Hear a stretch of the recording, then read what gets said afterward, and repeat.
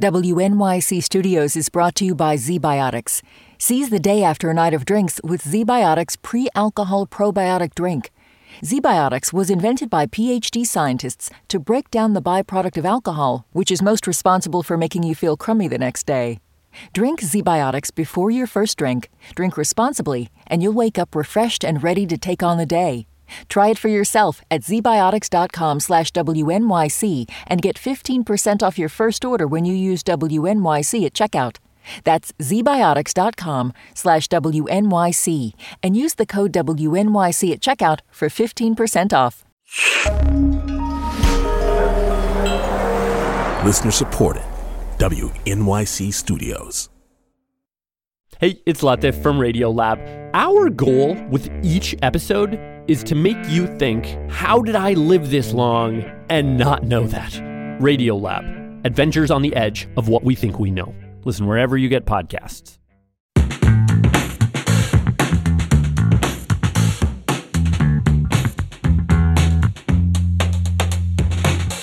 This is all of it. I'm Allison Stewart. Free museum entry alert, courtesy of the Frick Collection, which is temporarily calling home the Brewer Building at Madison and 75th. This week, the Frick announced that kids from 10 to 17 can come see the collection for free from now until the museum heads back to its original home on East 70th Street, which is getting a major overhaul. What challenges and opportunities did it present to rethink a collection for a new space? Let's ask Frick Collection curator Amy Eng. Amy, welcome. Thank you, Allison. And you have a lot of fans at the Frick. Oh, that's so nice to hear. I'm going to ask a super basic question that someone might be afraid to ask, but that's part of my job. What is the origin of the Frick Collection?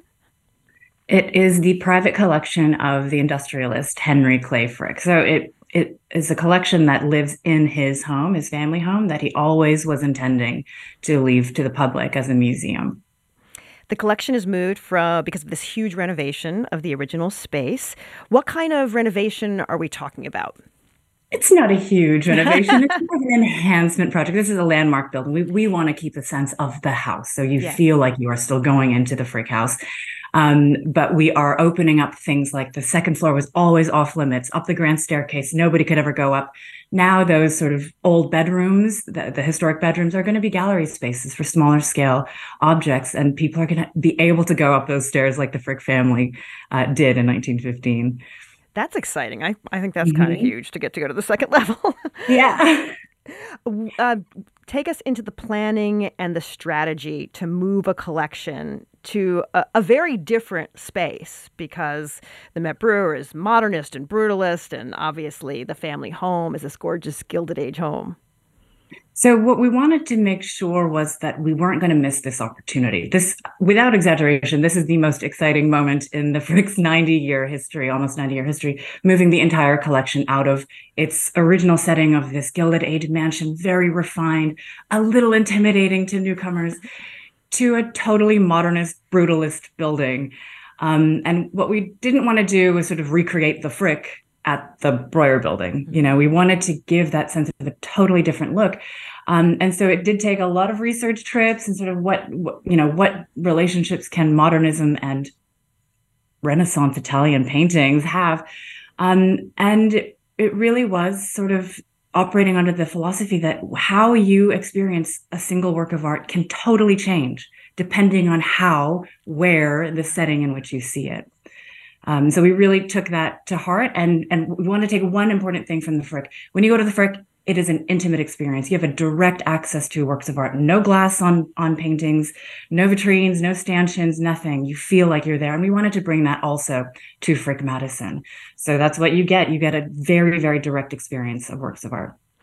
My guest is Amy Eng, curator at the Frick Collection. We are talking about its temporary home at Frick Madison at Madison and 75th Street, and about some of the opportunities and challenges of moving a collection. All right, one of my producers just wants to know how. How do you move the art? One by one, very carefully. Yeah, I mean, it is, as you can imagine, the moving of the collection, it was a very long process. Because it really is a one-by-one thing. Each object has to be, things that haven't moved for 100 years or so, are pretty fragile. And so you have to make sure that they have the right kind of crates, cushioning and protection, and the right kind of people who know how to move them. So, and even though it was only 5 blocks away, this was a major ordeal. I can imagine. I actually can't imagine. It sounds enormous. What's something that we might see at Frick Madison that will really feel different or is truly different than it was at the original home? I'll give you the example of one of our prize paintings is a painting by Giovanni Bellini. It's been called the most beautiful painting in America. It's certainly one of the most important Italian Renaissance paintings in America, Bellini's St. Francis. And normally in the house, it's in what's called the living hall, surrounded by 2 Titians across from Holbein, with a couch and tables and porcelain and curtains, etc. We built its own little chapel in Frick Madison, and it faces only one thing, a window out onto 75th Street. So it communes with this natural light. And this has been one of the most, I think, compelling examples of how you see a work of art can really change the way you experience the same object. For example, the late Peter Sheldhal, who had written about the Frick and written about Bellini for decades for The New Yorker. He came to visit when we first opened at Frick Madison, and he sat in front of that Bellini for half an hour. Wow. And said, I have seen things in this painting here that I never noticed for the last 30 years back in the house. So that's the kind of thing we're talking about. We just give each object a different way of being seen and a lot of space around it so that it can just have its own moment. I just had this moment of thinking that could apply to our lives. Put yourself in a different situation, put someone else in a different situation, and see how you experience it. Absolutely. Honestly, as a staff member, I feel different in this building as well. Curating and the way I talk about art, the way I interact with the public is different in the Breuer building. And I think it's a really great shakeup thinking about the future of the Frick when we move back to the mansion, to the historic home, that it's not a step to the past, but a step to the future, having learned something in this space. My guest is Amy Eng. She's curator of the Frick Collection, which is now at Madison and 75th. I understand that the clocks are having a moment? At Frick Madison? The clocks are having a moment. Yes, there are certainly a display of clocks that aren't normally seen, and we have a special exhibition on celebrating a gift from the Alexis Gregory collection that includes, it's a bit of a Kunstkammer sort of cabinet of curiosities, and among them are 2 pretty amazing clocks, one in the shape of, it's a gold rhinoceros surrounded by jewels and pearls, yes, they definitely need to be experienced in person. I can't really describe it because it sounds a little crazy. Yeah, for people who don't know, it's not just a collection of paintings. There are all sorts of interesting objects. Would you share a few of the greatest hits? Sure. So in addition to the Rembrandts and the Titians and the Vermeers, we also have a great collection of sculpture. So Renaissance sculpture, Verrocchio, all the way to the 18th century as well, Houdon. The decorative arts is a really big part of this collection that often goes under noticed, I think, in the house because it feels like part of the decoration. And especially these objects like clocks, like carpets, like vases, like furniture, that suddenly in Frick Madison have a life of their own and become art objects and not just supporting players to the paintings and sculptures. Oh, that's so interesting. That idea that if they're in this concrete building and not up against something else of the period, they actually really stand out. You actually can see them in a different way. Absolutely. Right. So Sèvres porcelain made in the 18th century in France, so delicate, so shiny, so fragile, up against concrete grids. It really is. Materially, it's a very different experience. I mentioned at the top of the segment that this policy, which I thought was so interesting, I follow you all on Instagram. I thought, oh, that's really interesting that they're going to have kids come in between 10 and 17 for free. Tell us a little bit about what went into that decision. Well, we've always loved engaging with youth from ages 10 to 17 through school programs. And we wanted them to be able to come in beyond those school programs with their families. And part of it is, a lot of us who've been at the Frick for a while have heard from a lot of people, I remember my first visit to the Frick, my mom took me and I just couldn't believe, I saw this Rembrandt. And it's those sort of initial formative experiences that are total. You don't have to know anything about Rembrandt to, have some kind of visual response to his painting. Well, we didn't want to limit that to only people whose moms could take them and pay for their ticket to the Frick. We wanted that to be an experience that not just local New York City kids, but any kids from around the world from 10 to 17 can come in and feel like they are welcome and they have a place to have those experiences. And it's my understanding that kids under 10, while we love them, because everything is so accessible, probably you've made the decision that that's not the time to try out your kids' willpower. Let's put it that way. That has been a long-standing regulation. We have a waiver from the city, and it's simply because of the safety of the objects. We do have porcelain set out on tables that if you do knock into them, they will fall over and break. Because we want to preserve that sense of the house and the intimacy and the directness without stanchions and barriers and bars. It does mean that kids can celebrate their 10th birthday at the Frick.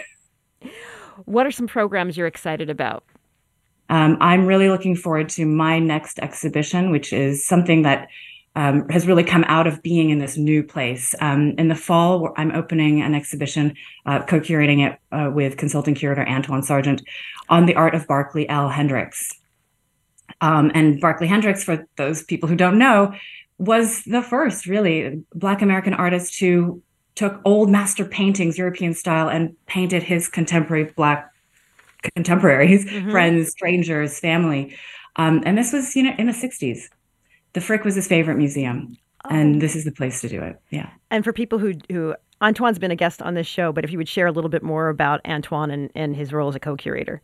Yeah. So we were chatting one day about programs at the Frick. I was introduced to him, and he suggested Barclay to me. And he said it in a way that was, when we're thinking of contemporary artists at the Frick, we can't just put anybody there. I mean, this is just a social conversation. Sure.